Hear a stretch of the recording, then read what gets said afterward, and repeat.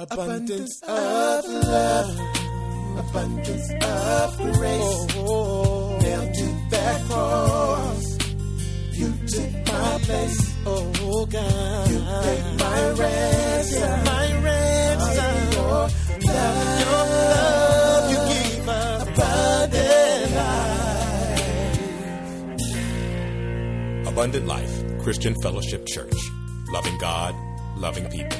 Now, here's Pastor Scott. If you have your Bibles, I want you to turn to Psalm 121. And if you don't, these verses will be on the screen for you. But I am urging you today to try to focus. When your focus leaves you, I want you to gather it back in and say, lock in, focus, hear something today so you get more out of coming to church than just the ability to say, I went to church. No, it's good to go to church, but it's better to hear God's specific word for you while you are here. In Psalm 121, verse 1, the Bible says, I will lift up mine eyes unto the hills, from whence cometh my help. I want to preach to you this morning from a sermon titled, Where Does Your Help Come From? Pray with me. God, thank you for being our help. Thank you for your word. God, I thank you for your spirit, and I ask you right now, God, to anoint me with the Holy Ghost to say the things that would honor you. God, I pray that you would touch my mouth and my mind and teach us what you would have us to know. Lord, I pray for each person under the sound of my voice, God, that you would save the lost, recover the backslider, and encourage your children by your word. In Jesus' name, amen. I love the book of Psalms. I hope that you spend some time in that book. If you ever find yourself struggling, discouraged, or depressed, you ought to spend some time reading in the book of Psalms.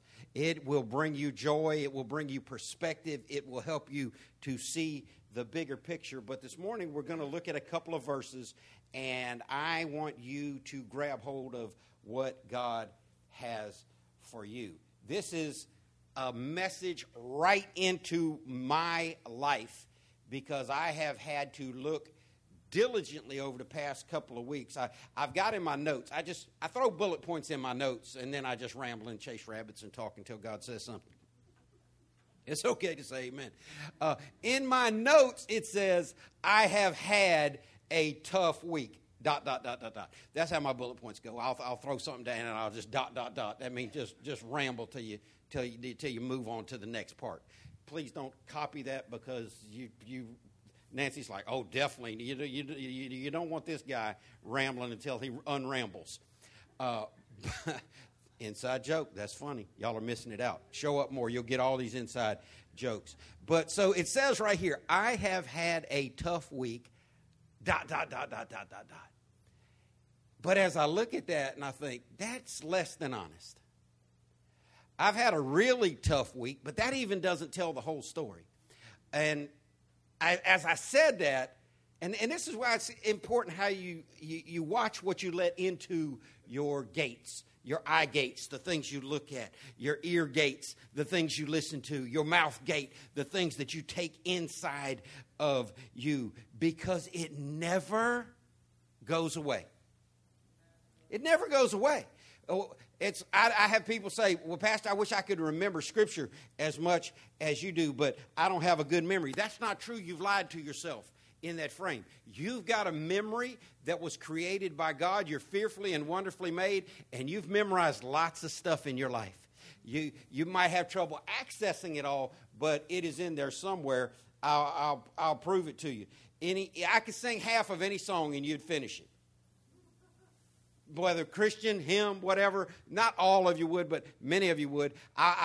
One song jumped in my head when I said it's been more than a tough week. It feels like it hasn't been my day, my week, my month, or even my... What y'all doing watching so much TV? You're supposed to be Christian. But that's the song out of a popular TV show. And I don't know about you, but sometimes I feel that way. Anybody else? The rest of y'all can go back to sleep. Because everybody goes through ups and downs. We all have good days, bad days, happy days, and sad days. Some days are just crushing and other days are exhilarating. But I want you to know through it all, if you're born again, you have a God that you can turn to. I want to just be very transparent with you today. I need help.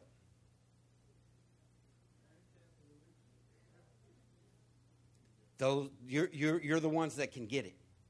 Because until you accept that reality, you will continue to struggle, you will continue to fight, you will continue to try, and you will sadly continue to fail. If we could fix ourselves, we'd all be fixed. That's why you need to quit nagging people about drinking. You need to quit nagging people about drugging. You need to quit nagging people about smoking and hoeing. And whatever it is that they're doing, that's all a symptom of their need for God. You need to encourage people unto God and let God fix them. There's a biblical expression that comes from a fishing mindset, and many times it's been said that the church in many ways is guilty of trying to clean the fish before you catch them. People out there trying to clean their lives up. Well, once I quit this, once I quit that, once we stop doing. I've had people tell me, Pastor Scott, I don't feel like I can come to church while I'm shacking up. Sure you can. Absolutely. You ought to come to church while you're shacking up. And then the deeper reality is, well, I'm scared that if I come, God might tell me to move out. That's between you and the Lord. But if you try to get your husband, your wife, your spouse, your partner, your friend, your family members to clean their act up before they come to God, you got it all in reverse. We need the Lord to fix us. Somebody say amen.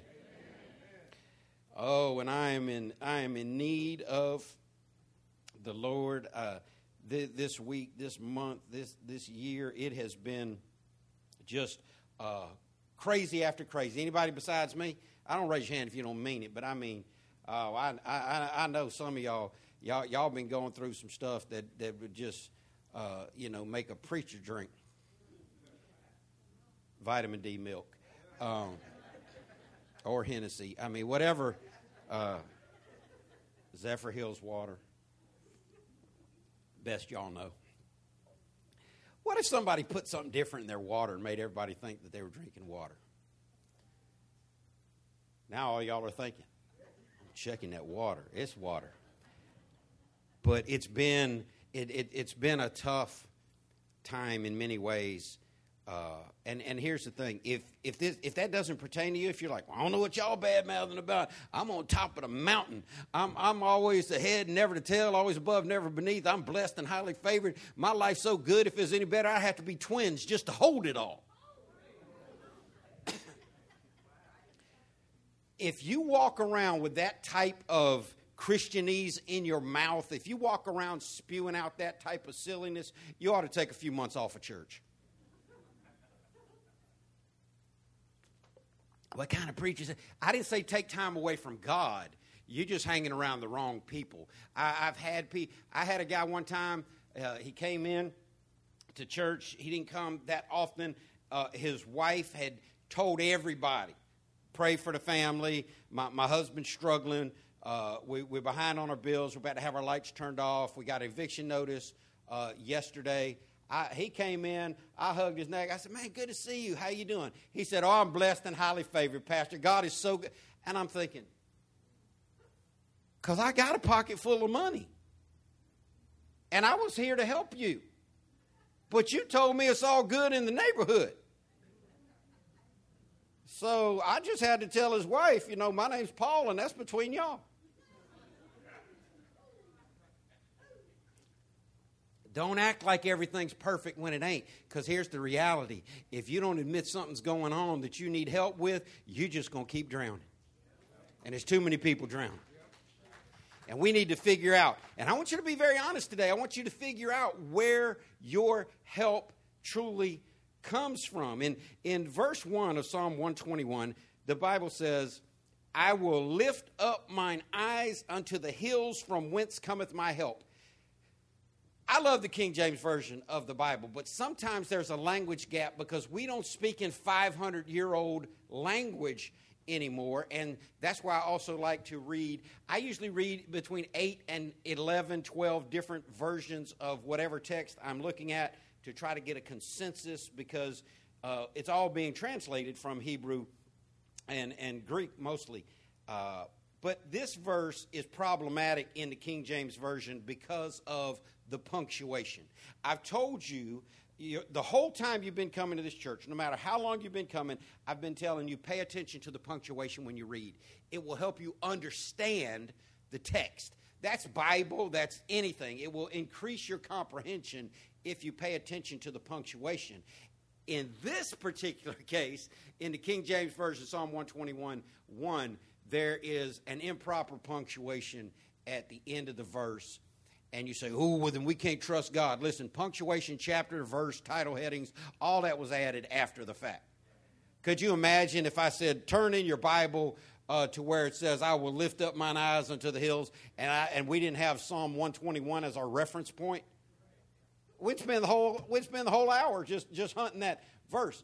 But there should be a different punctuation at the end of this sentence, and most other versions have a question mark instead of a period. And most Bible scholars agree that the end of verse 1 is a question separate from the first half of verse 1. So I want you to think about that question today, from whence cometh my help, or where does my help come from? In a different translation of the Bible, verse 1 says, I look up to the mountains. Does my help come from there? Now, that's a much more literal translation of the Hebrew original language. And culturally, in that Old Testament day and time, people looked to the hills or to the mountains for strength. Say strength. I've told you this many times. One of the things that made the Christian religion, the Hebrew religion, different from the other religions that were active on the planet is they were polytheistic, and Christianity is monotheistic. They believe in many gods. We believe in only one God. And I hope that you can at least agree that there's only one real God, and the rest of it is just foolishness. The word idol literally translates to no God. I think that's a bigger slap in the face than what we consider an idol. If you tell me, well, my God is the God of Hinduism, and I would be glad to share with you how Jesus taught, and the Bible declares that is an idol that you are worshiping, not as regard to a little statue, a little tiki doll, or a totem pole, but your God, if that's your God is a no God, because that God doesn't even exist. The Bible says there's only one true and one living God, and Jesus is the only way that you can get to him. That's problematic in the age of diversity, equity, inclusion. That's problematic in a day and age where everybody gets a participation trophy. That's problematic in a day and age where everybody's supposed to have the same stuff. Listen, this whole concept of everybody's supposed to finish in the same place and we all ought to get a trophy and all get rewarded the same way, that's anti-Christian on its face. If you look at the Bible, you'll see even in the parable of the talents, one was given 5, one was given 3, and one was given 1. And God said the one didn't do a good job. Take what Lily has and give it to the one who has the most. Let me tell you what that sounds like. That sounds like free market capitalism. That doesn't sound like socialism or communism, because you won't find those theories taught in the Bible. Oh, see how everybody got tense right there? Well, I just believe the government ought to give us all $25,000 a month so we can all live big. If the government gave everybody $25,000 a month, rent would be $24,900.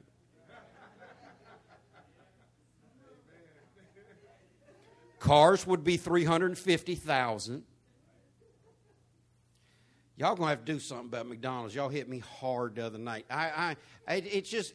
I'm going to be 60 this summer. In a couple of weeks, I'm going to be 60 years old. If you're anywhere near my age, I can't explain to you how painful it is to walk into McDonald's by yourself with a $10 bill and then have to put that back in your pocket and hand them a credit card? How? That's not just McDonald's. I like to pick on Shonda, but I love her. I love McDonald's. I love the McDonald's app. I'm a little disgusted with Popeyes right now, though. Yeah, $10.31 what McDonald's just beat me in the face for yesterday. One person. That's not real in my mind, because in my mind, I'm still 18 years old, going to the new McDonald's on Normandy Boulevard, getting a $2.99 value meal. Does anybody remember life in America? If you know anybody under 20, listen, Alex, there's no dollar meal in your future. There's no dollar menu in your future, bruh. None. There's nothing you can buy for $1. You used to be able to get a drink, a fries, 2 cheeseburgers on Wednesday. How many people know what I'm talking about? Listen, times are hard. Even at me, but Popeyes is on a different level. I went to Popeyes a couple of weeks ago. I thought, you know what? I'm going to shoot up into Popeyes. Popeyes is the best chicken in the world. They can almost have it at this point. I didn't get this fat not eating, but I figure a 3-piece as, almost a woman's meal. Ain't all right? I mean, well, you know how we eat. We get it in. Elder Jimmy and Sean and I, we went to lunch this week, and 2 out of 3 of us got it in. You can look at our belly size and tell which 2 I'm talking about. Eat a little every now and then. So I thought, well, I'll keep it light, because a 4-piece meal, it's just better than a 3-piece meal, yeah? But I thought, okay, I would just get a 3-piece. That's basically the cheapest thing on the menu, $13.39 later. I was about ready to just hand it back to them. $13 for a piece of chicken? You're like, Pastor, you need to get out more. No, I get out all the time. I'm just still shocked by it. This is the dilemma of old age. When Gail was alive, we used to go to dinner with her mom and dad every Thursday night to Salty Seafood on Lane Avenue near San Juan, next to Uncle Charlie's restaurant. Every Thursday night we would go in there, and it didn't matter what the bill was. If her dad was paying, I always knew I had to linger by the table to leave a tip, because he was $3 is enough to death.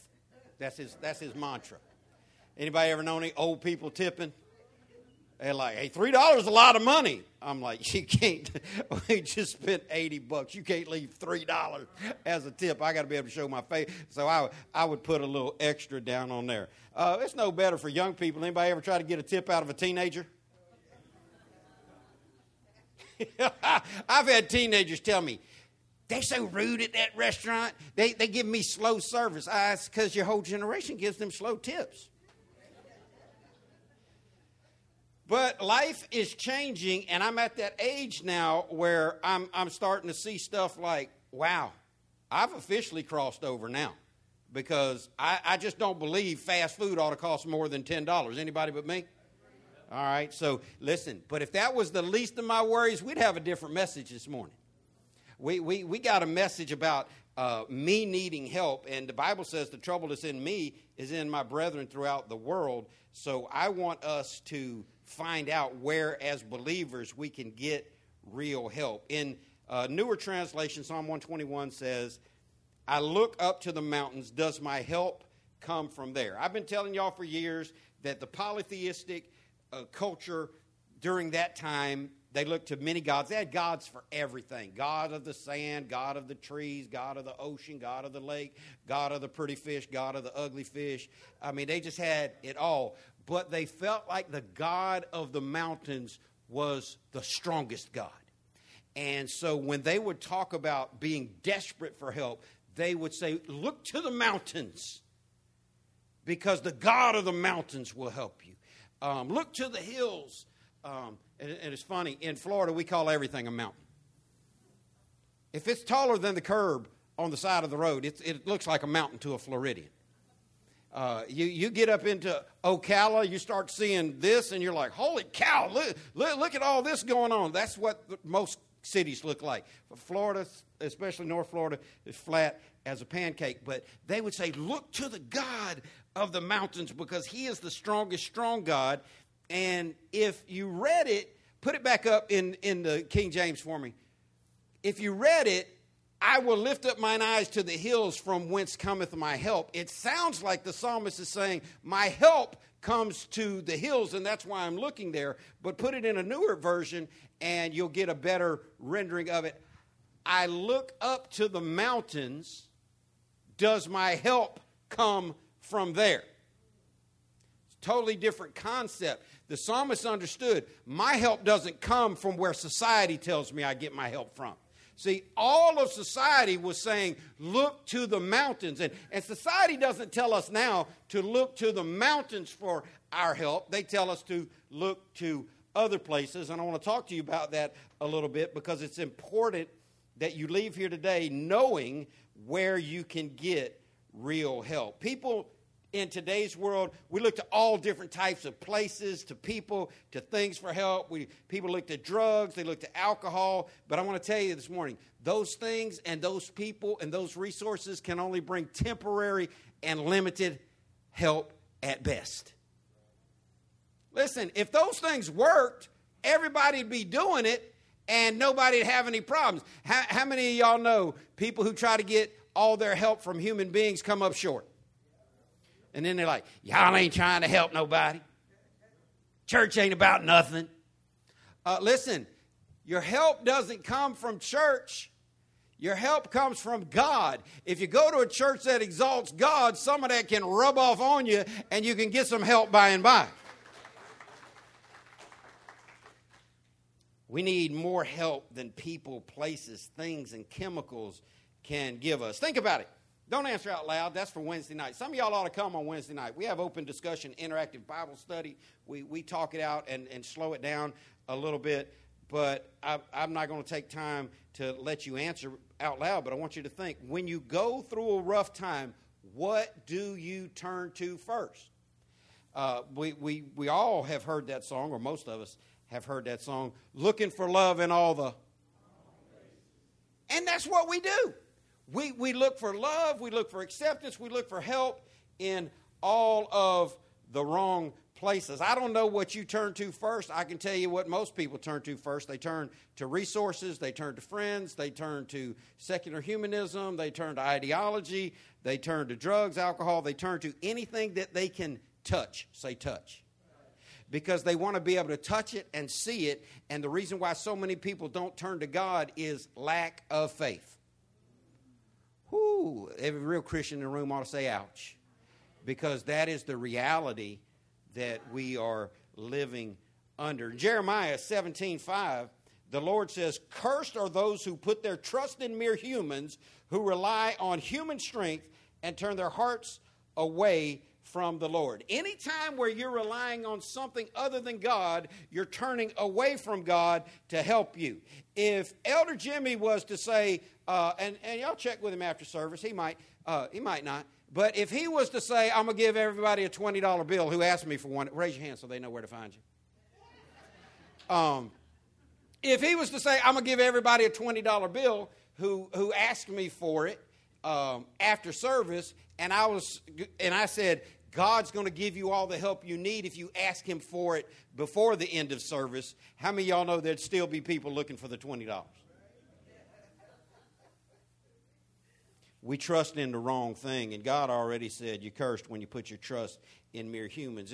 This is where preachers have failed us. This is where pastors and organized churches have failed us. Now, don't get thick-headed like some of the people that have been bewitched by the devil to think that I don't need organized religion. I'm into God, but not into, church. Listen, God, if you're talking about the God of the Bible, the God and Father of our Lord Jesus Christ, the one who became flesh and dwelt among us, who lived a perfect life, died on a cruel Roman cross, was crucified, buried, and rose on the third day. If you're talking about that God, he is the one who organized religion. And Jesus was in church all the time. So if you want to be a Christian, you can't just say, well, bump church because it's not helping me. But the reality is churches have offered the wrong type of help too long by pedestalizing their preacher. Too many churches have their preacher on a pedestal, like, oh, I go to Apostle Bobo's church. If Apostle Bobo owns a church, no one should go to it, because human beings cannot own the church. Jesus said, upon this rock I will build my church. All real Christian churches belong to the Lord. So it blows my mind. Some of y'all been in church long enough. You've been around hearing enough stories long enough to where you can remember big-time preachers who got exposed and outed. Whether it was Jimmy Swaggart on the front page of the paper, crying tears, and the big line under, I have sinned. Well, sure you have. But that doesn't mean you got to stand up there and blubber like an idiot and make everybody mad at you. If you think the preacher doesn't sin, I got a news flash for you. You don't know the preacher. Well, maybe we need we'll get a new one. Him, her, they, them, them, there, whoever, they sin too. We've got it so wrong to where pastors are so ego-driven and so narcissistic and so determined that they're all that in a bag of chips that they actually convince people to look to them as the standard. That's why I tell you all the time, I'm a sinner like you. I need help like you. I'm in my process just like you. Don't look at me. Jesus is the standard, not me. It blows me back, all these people that quit. When Jimmy Swaggart had his outing, so many people quit because at that time he was the number one broadcast voice in the world for Christianity. He was on more TV stations and more radio stations than any human being had ever been on for the gospel at that time. And a lot of people are like, if you can't trust Jimmy Swaggart, I just give up on the whole thing. 1,189 chapters in that Bible. Show me the chapter that tells us we should trust a human being or give up on Jehovah altogether. It doesn't exist. Stop putting your trust in people more than God. Because when you rely on human strength, you're turning away from the one real source that can help you, and that's God. God is better than a preacher. Can't put our trust in people, our ability or things, unless we don't really care about success. And in verse 2, the Psalm 121 says, my help comes from the Lord, comma. I've told you, pay attention to the punctuation. That comma gives you cause to what? Cause to pause. My help comes from the Lord, comma. Stop and think about that. Does your help, now see, the psalmist's help definitely came from the Lord, because he said that under the inspiration of the Holy Spirit, and we know it's true. The psalmist's help came from the Lord, and I want you to think, don't answer out loud, because some of y'all are going to say my mama, but where do you get your help from? Well, my family, my friends, my network. Oh, that's big in 2023. People have all this hope to get help, but true help for the Christian comes from the Lord. Not just any old Lord, but the Lord who made heaven and earth. If you told me my help comes from the Lord who made heaven and earth, I'm like, well, checkmate. We're all done. You got all that you need. But the problem is people don't want to lean on the Lord. Why? Can't touch him. Can't see him. Sometimes can't feel him. Sometimes you can't hear him.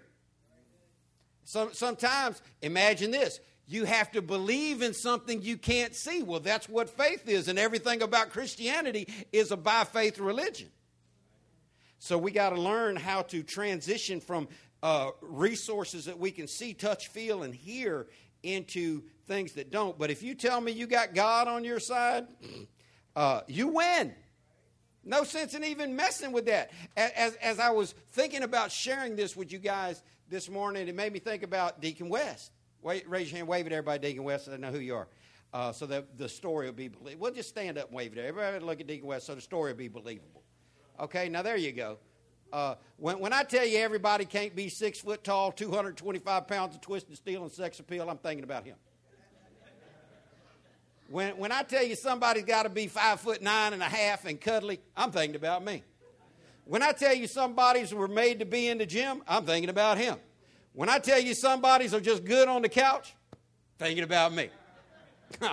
But I had him stand up so you could look at him so you believe the story. The story is true. Now, I've told you many times, preachers will lie, but this ain't a lie. This is the truth. Deacon West and I have played 2-on-2 basketball against dozens of people. Yes or no, Deacon? Just tons, maybe even more than that. We just line them up, knock them down. Line them up, knock them down. Just beat them to death. Now, here's the reality. Now, the Army says that I'm 5'10", but, broke my back a couple times with my neck. Everything I keep getting injured in, making me shorter. So I may be 5'9.5" or not. But if you're a man that thinks you're 5'9", come stand next to me and you'll tell me that I'm 6 foot. But regardless, I'm not built to be a basketball dominator. I'm built for comfort on the couch. I'm really good with a remote control. Am I vertical?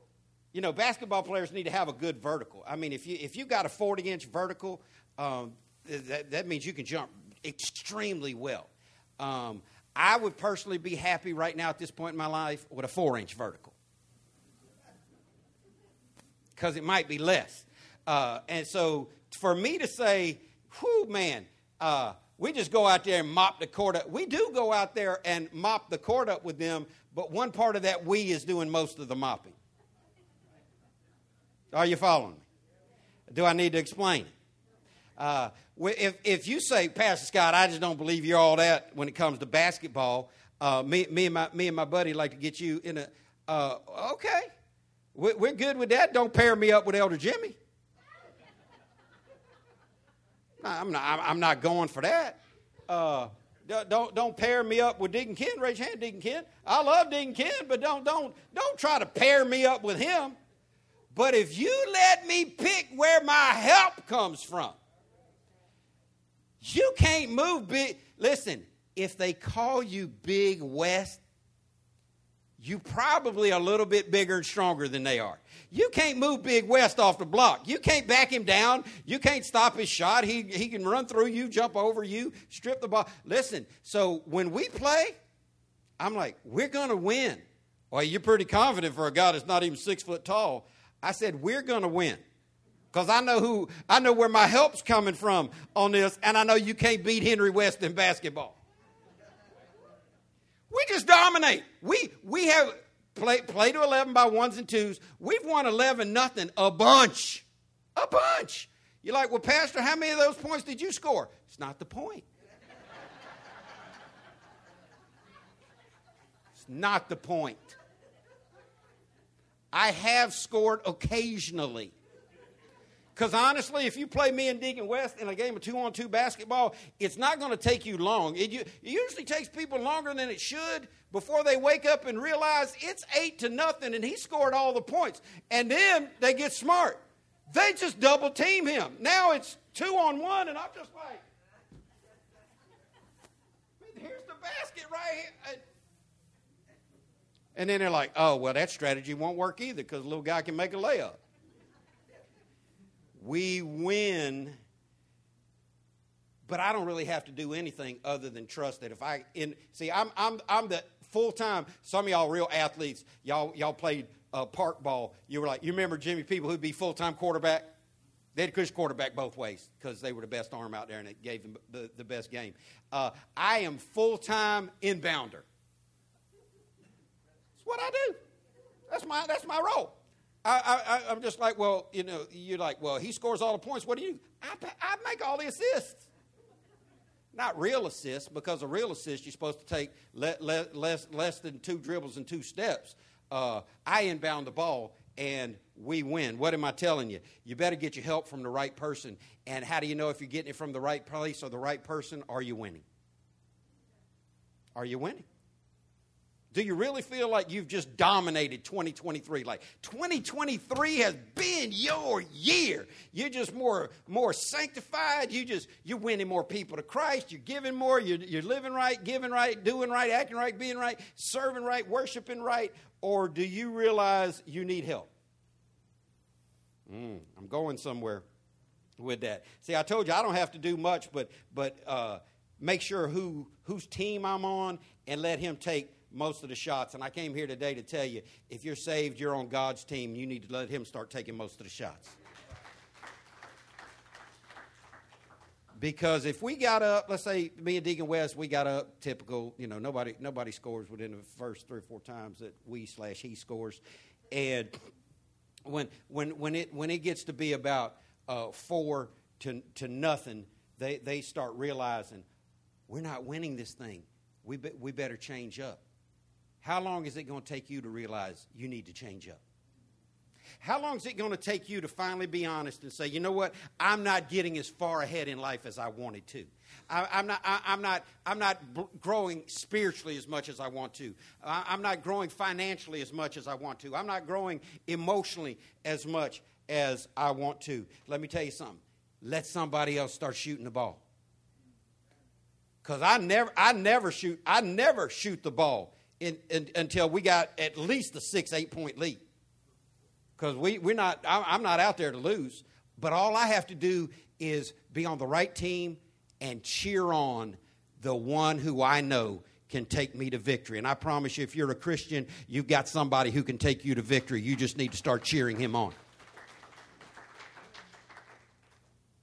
But we look at all different types of stuff. We don't always isolate. Now, if it's 2-on-2 basketball, I know who I'm going to. If I need a fence built, I know who I'm going to. If I need somebody to sell me a house, we've got people that can do some of everything at Abundant Life. But when it comes to my spiritual progress and my overall life, no one can help me like the Lord. And I want you to consider this morning, do you believe that God's help is the best?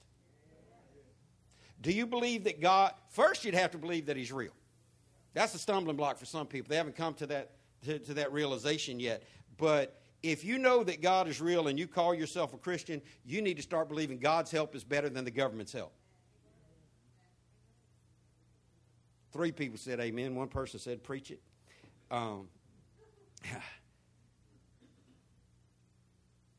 Thankfully unto God, this ain't going to happen today. But what if I told you, I'm going to pray over you today. Me and the elders of the church are going to pray over you. God's going to anoint you to do great and mighty things, but you got to give up your food stamps.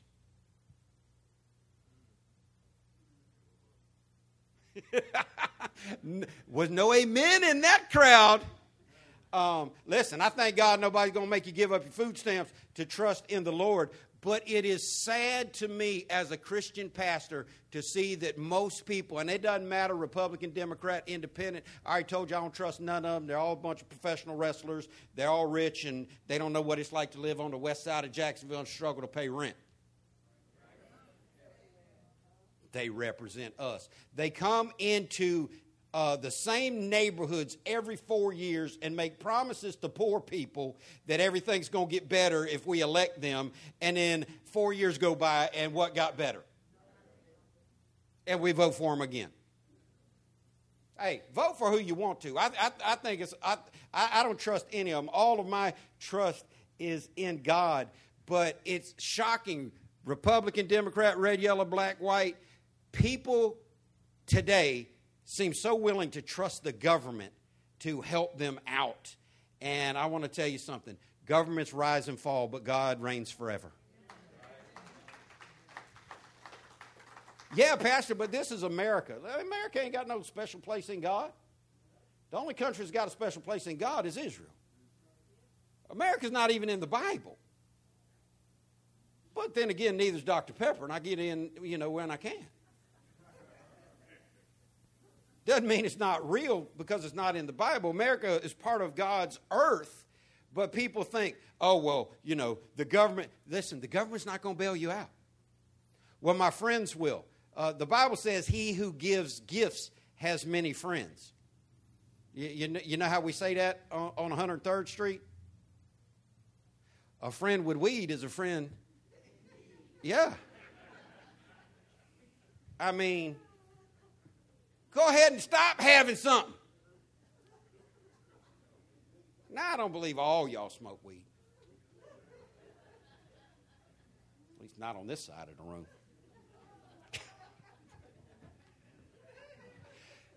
It's okay. It's going to be over eventually. I'm going to have to use the bathroom in an hour or two. It ain't going to take that long. Listen, your friends, how many of y'all know when you don't have nothing and you need something, friends are harder to find when you're the one passing everything out. People turn to the government. People turn to their friends. People trust in their own money. We as human beings, the enemy has positioned our minds to trust everything else but the Lord until everything else fails. And we say stuff like, well, I tried everything else. I guess I ought to pray. Well, I can't do anything for you, so I'll just pray for you. If you understood how powerful God is and how powerful prayer is, you'd start with prayer and you wouldn't need to finish with anything else. I mean, if we stood up, if you're like, Pastor, y'all, you've been talking that basketball smack too long now. If you decided you wanted to pick your second and go second, listen, as long as I get to pick first. I'm comfortable with that. Long as I get to pick first. You get any two people in this room, you just let me pick first. Listen, if you start with God, doesn't matter who else everybody else picks. Doesn't matter what else comes at you. We got to get past these cliches. Oh, if God is for us, who can be against us? Well, why are you so stressed out? God said he'll never leave you or forsake you. Then why are you so stressed out? We typically don't even get God on the main line until we've tried other stuff. We exhaust all of our means and resources. We pull on every thread we can pull on until nothing works. And then that's why some theologians call it spare tire praying. Now, I don't believe anybody in this room took their spare tire out of their vehicle this week and armor-alled it. Don't believe it. I don't believe anybody in this room took the spare tire out of their vehicle and polished the bad wheel. Y'all know them spare tires don't come with good rims. Get you some real rims. But you don't polish up the rim on your spare tire. Why? Because you never think about it until you have a flat. And sadly, that's how most people are about the Lord. They turn to God only in case of emergency. So what do people turn to? Well, I can tell you what I've turned to. Most of my life is just hard work.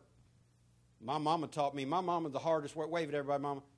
My mama is the hardest working woman you'll ever meet in your life.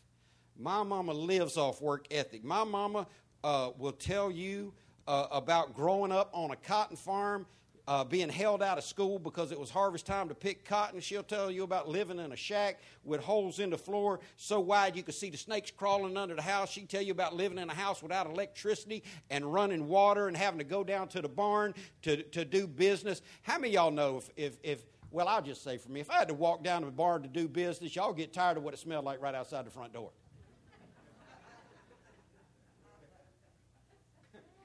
Some of y'all like, the front door?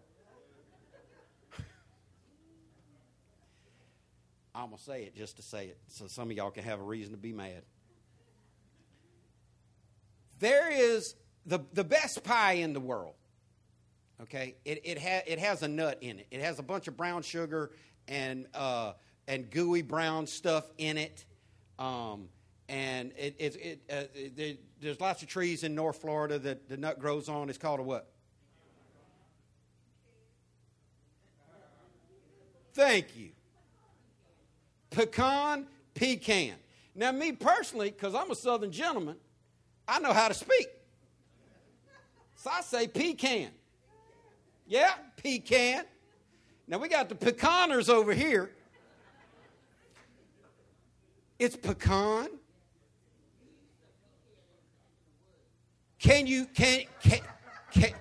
Let me ask you this. Can you read or can you read? I can read. You spell con, C-O-N. You spell can, C-A-N. I'm just trying to help somebody. But see, being belligerent in the back, she's my favorite, so I mess with her. She trying to steal the punchline. See, because you know what pecaners will tell you? What she just said. Ain't no pecan. Ain't no pecan. That's a pecan. A pecan's something you put under your bed at night.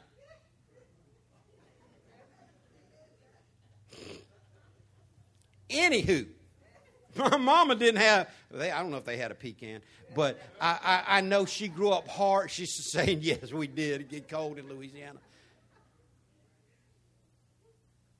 She grew up on hard work. She worked hard her whole life. As a child, as an adult, taught our family the value of hard work. So I grew up one of those people believing the cliche that hard work beats talent. Let me tell you, that's a lie. Hard work beats lazy talent, but hard work don't beat talent that works hard. You be less talented and think you're going to beat Usain Bolt in a foot race because you're going to outwork him. He can show up on a bad day. You think, well, I'm going to work hard and I'm going to beat Mike Tyson up in a boxing match. No, you're not. Not at 60. He come out right now and beat up everybody in this room. No matter how hard you work. Listen, hard work helps, but it's not the answer for everything. So books, seminars, people who want to try to tell us what we should think and how we should live, they've been pushing this for the last 50 years. PMA. Somebody tell me what a PMA is. Positive mental attitude. Oh, if you can believe it, you can receive it. Just visualize it. Get a vision board. Just take a picture of that Bentley and put it on your refrigerator right next to a mansion on an ocean and just see it. See it. Speak it into existence. Listen, there's a problem with that. You ready? It don't work. Go ahead and put it on your refrigerator and tell me when it jumps into your parking lot. Go ahead and start speaking it I said something the other day. Church member said, "Oh, Pastor, don't say that." So what do you think I did? Yeah. I said it again. More dramatically. And they're like, "Oh, Jesus, no. Why would you speak that?" I'm like, "You think it's going to happen? Oh, you shouldn't release it into the universe." Listen, get off voodoo. That's witchcraft. You say, well, Pastor Bobo teaches that you can claim it, name it and claim it, blab it and grab it, speak it into existence, declare and I declare and I decree nothing but money for me. You can say that until your teeth fall out. And keep checking your online banking. It's going to say the same thing. You can I'm telling you, you can call that Chevy a Mercedes all you want to. It's still going to be a Chevy. You said, not me. My declarations work. I declare and I decree health, wealth, prosperity for me. Okay, well, keep living, and you're going to find out, one, there's nowhere in the Bible did Jesus say, speak money into existence. Nowhere in the Bible did Jesus say, speak ease and peace and grease into existence. The Bible says you're going to have trouble your whole life. You better learn how to depend on God, because he'll be the one to rescue you, pick you up, and set your feet on a solid rock.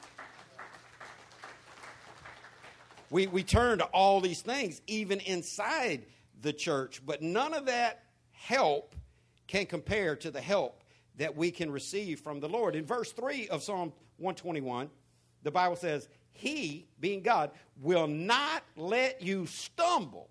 The one who watches over you will not slumber. Now, God has revealed himself to us in many ways, but the primary way that he's revealed himself to mankind is as a father who loves his children. And here's the reality. If daddy's got you, you shouldn't have to worry if you trust daddy. When you don't trust daddy, that's when trouble comes your way. And just like natural children spiritual children can get just as flaky. See, when you first get saved, you come to the Lord and you give him everything you are and take on everything that he is, and you get peace that fills you like you've never had before. You get cleaned up by the washing of the water of the word, and you have no shame and no stain anymore. You feel accepted by God for the first time, and then you depend on him, and you got that childlike faith the Bible talks about that tells you, my daddy can beat your daddy up. My kids used to say that all the time, and every now and then I'd be like, they're just playing. But let me get my gun. We think that when we come to God, God's everything. Oh, the sun shines brighter because my God made the sunshine. The rain is more helpful because God made but then as we grow up, we turn into that preteen. We turn into that young teenager who I don't need you. You treat me like I'm a child. You are a child. Well, you don't trust me. No, I don't. And we start looking at God the way teenagers look at their parents, like they don't need us as much as they did when they were little. And then moms take that hard. Dads are like, woo, praise the Lord. Pay your own insurance, boy. Cell phone's on you. Moms are like, I'm so sad. I just don't feel like my baby needs me like she used to. Rejoice on that. Throw a party on that. Rent their room out so they don't move back in. I'm telling you, have fun with it. But look to God as a loving Father who won't let you stumble. If you tell me, I've been in some sketchy places. Deacon West and I have flown some places together, and I've been in some situations, but I always know, and I sometimes I'll lean in. I'll be like, you're old, son. You still got it. I don't even know if you know what you've said for the last 15 years. Every time I've asked you that, you've given the same answer, but on the spot, you probably don't even know what it is. That's it. He's like, oh, I still got 3 good moves, Pastor. I'm like, all right, long as you got it, I ain't going to sweat it. Because I know I'm with somebody. Listen, this is a ghetto expression, and you got to get it. Because ghettoisms will save your life. If you know who's got you, and you got the right person that's got you, you shouldn't have to worry about nothing. Because if the right person's got you, you've been had. And nothing can bother you. We got God on our side. Why do Christians worry so much? Because when we look for help in other places, we've already seen, God says that's us turning away from him. That is us turning away from him. But God makes a promise when he says he won't let you stumble and he won't slumber. God's not going to fall asleep on watch duty and let your world burn down if you're trusting him. In Psalm 121:4, the Bible says, indeed, for real, that's West Side speak, for real, he who watches over Israel never slumbers. You're not going to catch God napping because he doesn't nap. He doesn't sleep. God is always on watch. He is diligent. He is better than we are to our children. And some of you, good parents, would give your everything, not just your last and everybody's last you had to steal from to take care of your child. And you need to understand, God loves us better than we could ever love our own kids. And we need to learn how to trust in God. He's watching us. This is why some people that have been around Christ, they've learned how to get inspiration from biblically based songs, like the great song that says, his eye is on the sparrow, and I know he watches me. God says he looks at the least things, and he said a leaf doesn't fall to the ground without him taking notice of it. There's nothing that this world can do to you if you're leaning on God that he's not there to help you in that. Now, some of you say, well, he didn't help me. Well, you probably were looking for other means. You probably weren't trusting him right. Because if we do our part, God always does his part. In verse 5 of Psalm 121, the Bible says, the Lord himself watches over you, exclamation point. What that exclamation point means is strip down naked, run around your house screaming hallelujah, and send all your money to the church. Or whatever you do when you get excited. But an exclamation point ought to show some emphasis. And when the word emphasizes that God himself watches over you, you ought to feel pretty good about that. You ought to know I've got the one true God watching over me. He stands beside me.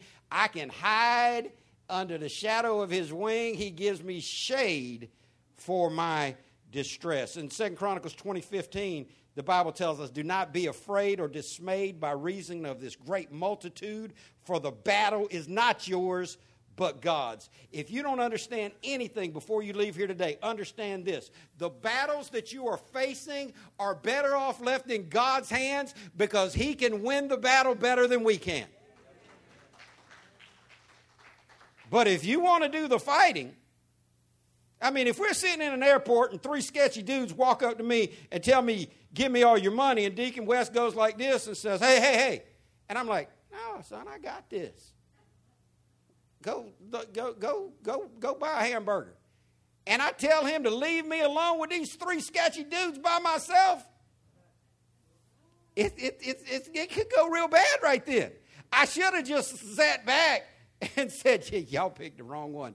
Y'all didn't know who, y'all thought y'all were going to fight me, but I don't fight my battles. I leave that up to more competent people.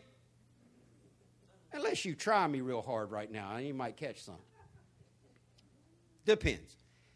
But we've got to understand God decided he will fight our battles for us. And when God starts fighting your battles, you can breathe better.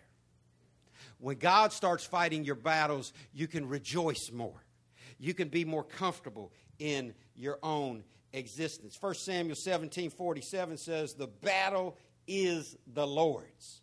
If you ever start realizing that everything that wars against you, you've got a God who will fight that battle for you, you could put your sword down and just start rejoicing, and you could go from being the broken down, struggling to fight your own battles warrior to the cheerleader who is cheering on the one true God as he walks you into victory after victory after victory. The Bible says that we should give thanks unto God who always gives us the victory in Christ. Now see, it's those last two words that the whole thing hinges on. In Christ. Now, if you try to get the victory on your own, you might not. But if you rest in Christ, God's always going to give you the victory. Romans 8:37 says, in all these things we are more than conquerors through him that loved us. Hear these four words, and you're going to have enough to live on. This is if you're a Christian. We win through him. We win through him. You need help in your finances? You can win financially through him. You need help in your relationships? You can win in your relationships through him. You need help in your health? You can win through him. We're more than conquerors through him that loved us. That's the only tennis shoe that's in the Bible, by the way. All you Nike haters. That word more than conquerors, that word conqueror is the Greek word Nike, and more than conqueror means Hooper Nike or Super Nike. So somebody knew what they were doing when they named that company and expected it to be the biggest shoe company in the history of the world. But that is how we conquer through him. Say through him. God wants us to rest in him. In Philippians 2:13, the Bible says, for it is God which worketh in you both to will and to do of his good pleasure. That's the design. So many times we don't allow that to happen. What you accomplished this week, was that you doing it or was that God working in you? What you need to accomplish for the rest of this year, is that going to be done on your strength or is that going to be done through God who is working in you? Because when God starts doing the work, listen, the load's a lot lighter. And we need to learn how to get God involved in our process. So here's how we do it. Number one, stop fighting your own battles all the time. Some of y'all just love to battle.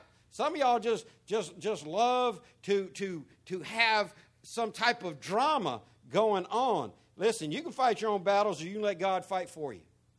But if you fight for you, your victory is not assured. That'd be like if me and Elder Jimmy played Deacon West and Elder Keon in 2-on-2 basketball, the victory is not assured. Now, if I threaten them with their jobs, then, you know. But you got to stop fighting your own battles. I love Psalm 20, verse 7. Listen to this verse. Some trust in chariots and some in horses, but we will remember the name of the Lord our God. In that day and age, chariots and horses were instruments of war. Whichever side had the most horses was going to win unless the other side had the same amount of horses and more chariots. These were the nuclear weapons of Old Testament times. This was the battle winners. They roll up. You're out there with a couple of sticks and pitchforks and a tree limb for a club in your hand, and King Leonidas shows up with 1,000 horses and 1,000 chariots. You got trouble. Why? Because they're instruments of winning a war. But there's an alternative for we. Say we. Now, mostly when the Bible talks about we, it's talking about Christians. Some exceptions, but typically we and us talking about Christians, they and them talking about non-Christians.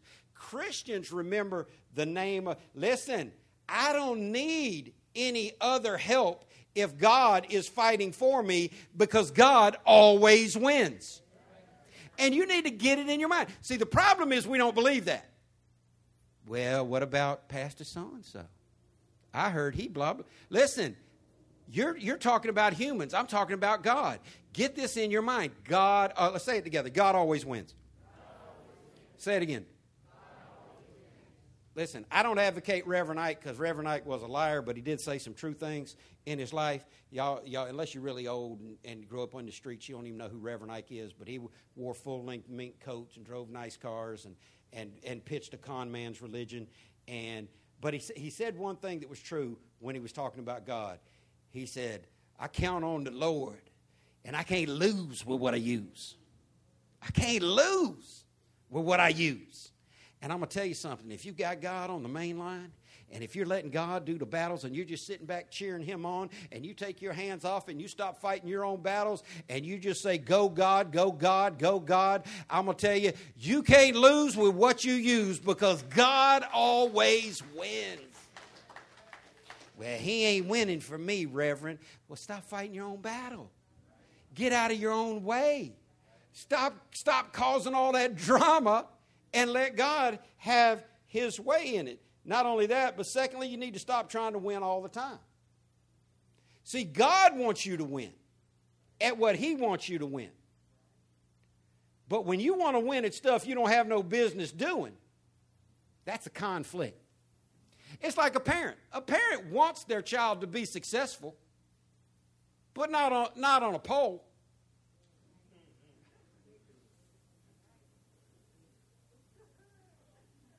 Y'all didn't understand what I meant. Ray knew what I was talking about. You got me. Parents want their children to be successful, but I doubt the average mother or father wants their daughter to grow up to be, the most successful stripper between here and New Jersey. We want our sons to win in life, but not in drug dealing. Some of y'all are like, I don't know, we might get the tithe up. True story. A pastor friend of mine pastored the largest church on Edgewood Boulevard. He testified from the pulpit. Only reason they got everything that they got is they got two of the biggest drug dealers on the north side paying tithes off all that drugs. Facts. Ask me who it is after church. I'll tell you. Facts. But normal people don't want their children to win at dirt. And God does not want you to win at dirt either. God wants you to stop trying to win all the time in places where you got no business being. You shouldn't even be there playing that game. You shouldn't even be involved in that kind of drama, much less winning. So you got to stop trying to win all the time and know where the battle should be. And if it's just all about winning for you, that's trouble, because James 4:6 says God resists the proud, gives grace to the humble. Start being more humble. Take your hand off stuff and let the Lord have his way. You don't have to make every decision. You can trust God to do stuff. And here's the problem. Most people have never put him in that position of trust, so they don't understand how it works. It works if you work it. Third thing we need to do, we need to believe that the Bible is true and that God is our source. This book is not like any other book. This book declares itself to be a living book. It declares itself to be the revelation of God for us. This inspired means God breathed. This book has been breathed out by man wrote the Bible. No, man moved the pen. God wrote the Bible. If I tell you to write down these words, they're still my words. Just because you moved the pen don't mean they're your words. And we need to believe that the Bible is true. Our text says that our help comes from the Lord. David knew this. In Psalm 23, David said, "The Lord is my shepherd, I shall not want." I don't have any need that God can't fix. And if you ever get to the place where you realize that God is all you have, you will definitely understand that God is all you need. God is better than help from people. God is better than help from government. God is better than help from money. But as long as you're content to dip in all those other places, God's just going to sit back and say, "Do you, champ? Go on with your bad self. Knock it out." Then it comes around, the best thing a preacher can say, "I stole this from Dr. Phil." I don't believe in Dr. Phil, but I did steal this from him. Somebody will tell me, "Well, I've been this, and this." And if you've ever watched Dr. Phil, he hits them right in the mouth with this one question. "So how's that working out for you?" How is your life working out for you right now? Get away from the "I'm blessed and highly favored" if that's not really how you're feeling right now. Because most of us are going through stuff. Most of us are going through a bunch of stuff. Death, loss, pain, struggle. We just gotta do number 4, and this is my last point, and I'll be done. We need to learn to wait on God. Oh, it's so hard. It is so hard. It is so hard. You want to see, especially hard on a man. I've never been a woman. Can't identify as one. If I wanted to, wouldn't want to. But if I did, I can't be a woman. I can't say I identify as a woman today and be a woman no more than I can say I identify as 6'3" and be 6'3". It is what it is, and it ain't what it ain't. But most people don't wait on God because they're busy trying to handle it themselves. They're like, "Nah, I got this." "Well, do you, champ? Go ahead. Jump on in there." And when you get tired of it, it's I told you, women, you can prove this on a man. Go ahead and buy some little piece of cheap something from IKEA, Walmart. Go ahead and get your bookshelf from Walmart. It's not going to be a good bookshelf, let me tell you that right up front. You ain't getting a good bookshelf for $20. But it's going to have 4,000 pieces in it. And it's going to have a telephone book of instructions. Buy that, put it right in your bedroom, and tell your husband, "Hey, I want you to help me put that together when we get home." He'll say, "Okay, bet, we'll do that." And he'll say, "Hey, look, don't do it by yourself. I want to," guess what he's going to do while you're gone? Oh, he's going to do it. Why? Because men don't need nobody to wait on for help. They're going to do it. Guess what's going to happen, though? It ain't going to be right. Going to lean a little to the left, and if he's smart, he's going to be like, most famous tower in the world leans that way. The best artwork in the world, Leaning Tower of Pisa, your bookshelf can lean. Well, what about these 9 pieces left over? Oh, they always add extra. Most men grew up under a philosophy, you can fix everything with a hammer. You think I'm kidding? Hey, if you're old enough, you saw a man walk up to the side of a TV and smack the TV, hit it hard enough, it'll fix. Radio not working, punch it. Steering wheel rattling, hit it real hard. The rattle will move to the back. That's just man 101. What's that? Yeah. Just bang on it. Just force it to work. Listen, that's not going to help in the deeper issues of life. Women are just like, some women, well, I just need to think about it for a while. Listen, you ain't going to figure it out either. The deep problems of life need God. And the only way we're going to get God's help is if we stop what we're doing. That blonde-haired girl made $100 million, however many billions of dollars she made on Jesus Take the Wheel. What were you doing with the wheel in the first place, Christian? What kind of world do you live in where you're driving and telling Jesus where you're going? That's not Christianity. God is my co-pilot. Not if you're saved. God's your pilot and your airplane. Man, get in your first class seat and take a nap. God has it under control. But we got to take our hand off the wheel for him to show up and fight for us. Let me close with one last verse. And I've been on this verse all week because I need it so much. Jesus said in Matthew 11:28, "Come unto me, all ye that labor and are heavy laden, and I will give you rest." I wonder who he's talking to there. I really don't. I already know. All of us. Well, I'm not heavy laden. Sure you are. You just been under the grind so long, you ain't lifted up your head up long enough to look around and see how buried you are. Here's the human way of trying to get out of a jam. You feel like you're stuck in a hole, you just take a shovel and start digging deeper. I'll dig my way. You can't dig your way out of a hole. Well, I'll dig to the other side. You can't. Listen, Granddaddy lied to you. You can't dig to China. Don't work that way. You ain't going to dig straight down 103rd Street and end up in China. You got to go to somebody that can carry that load for you. And as long as you're content to carry your own load, God will let you. But if you ever get to the place where you can say, like the great songwriter said, I need thee, oh, I need thee. Every hour I need thee. See, we come to God in spurts. Tragedy happens. Everybody wants us to have a prayer night. I remember, the only way I know 9/11 was a Tuesday was because we had church 6 nights a week when we started this church in 2001. And when 9/11 hit, it was a Tuesday. And that was the only night we weren't having church that week. But everybody was calling me at the house. We need to meet at the church and pray tonight, Pastor. I'm like, okay, let's meet at the church and pray.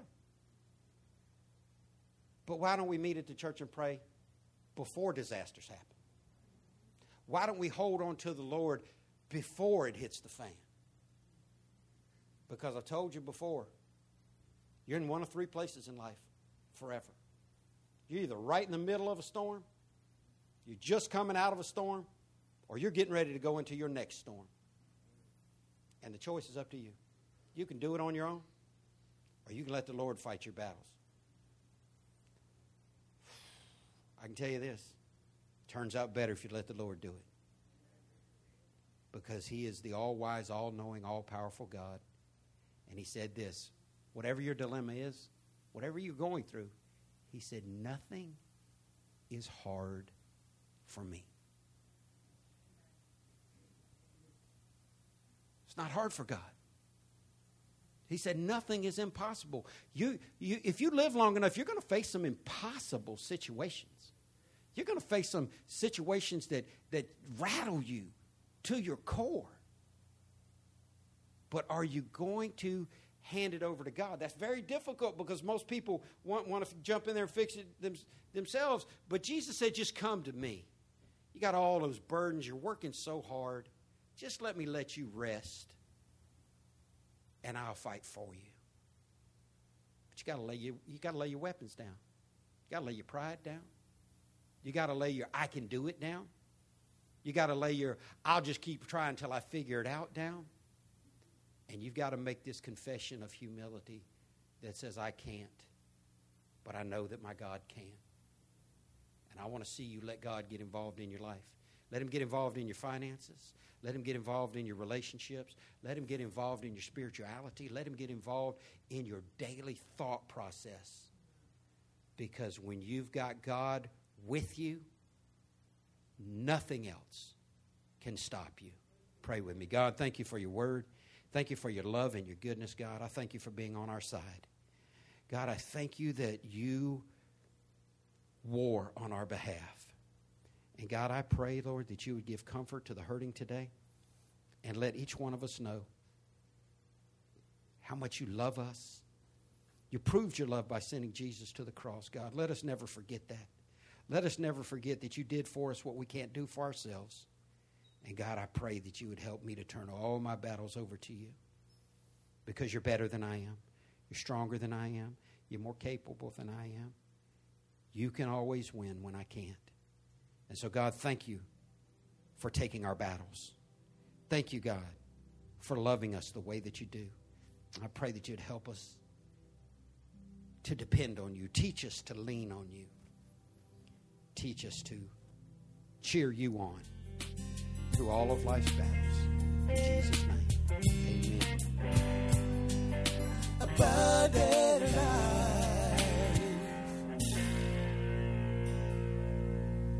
Thank you for listening to the ALCF Sound Doctrine Podcast, and visit us on the web at ALCFnow.org. Your financial support for this ministry allows us to share the gospel around the world. Your support is greatly appreciated. If you would like to give a donation, please go to ALCFnow.org. Abundant Life Christian Fellowship Church, loving God, loving people.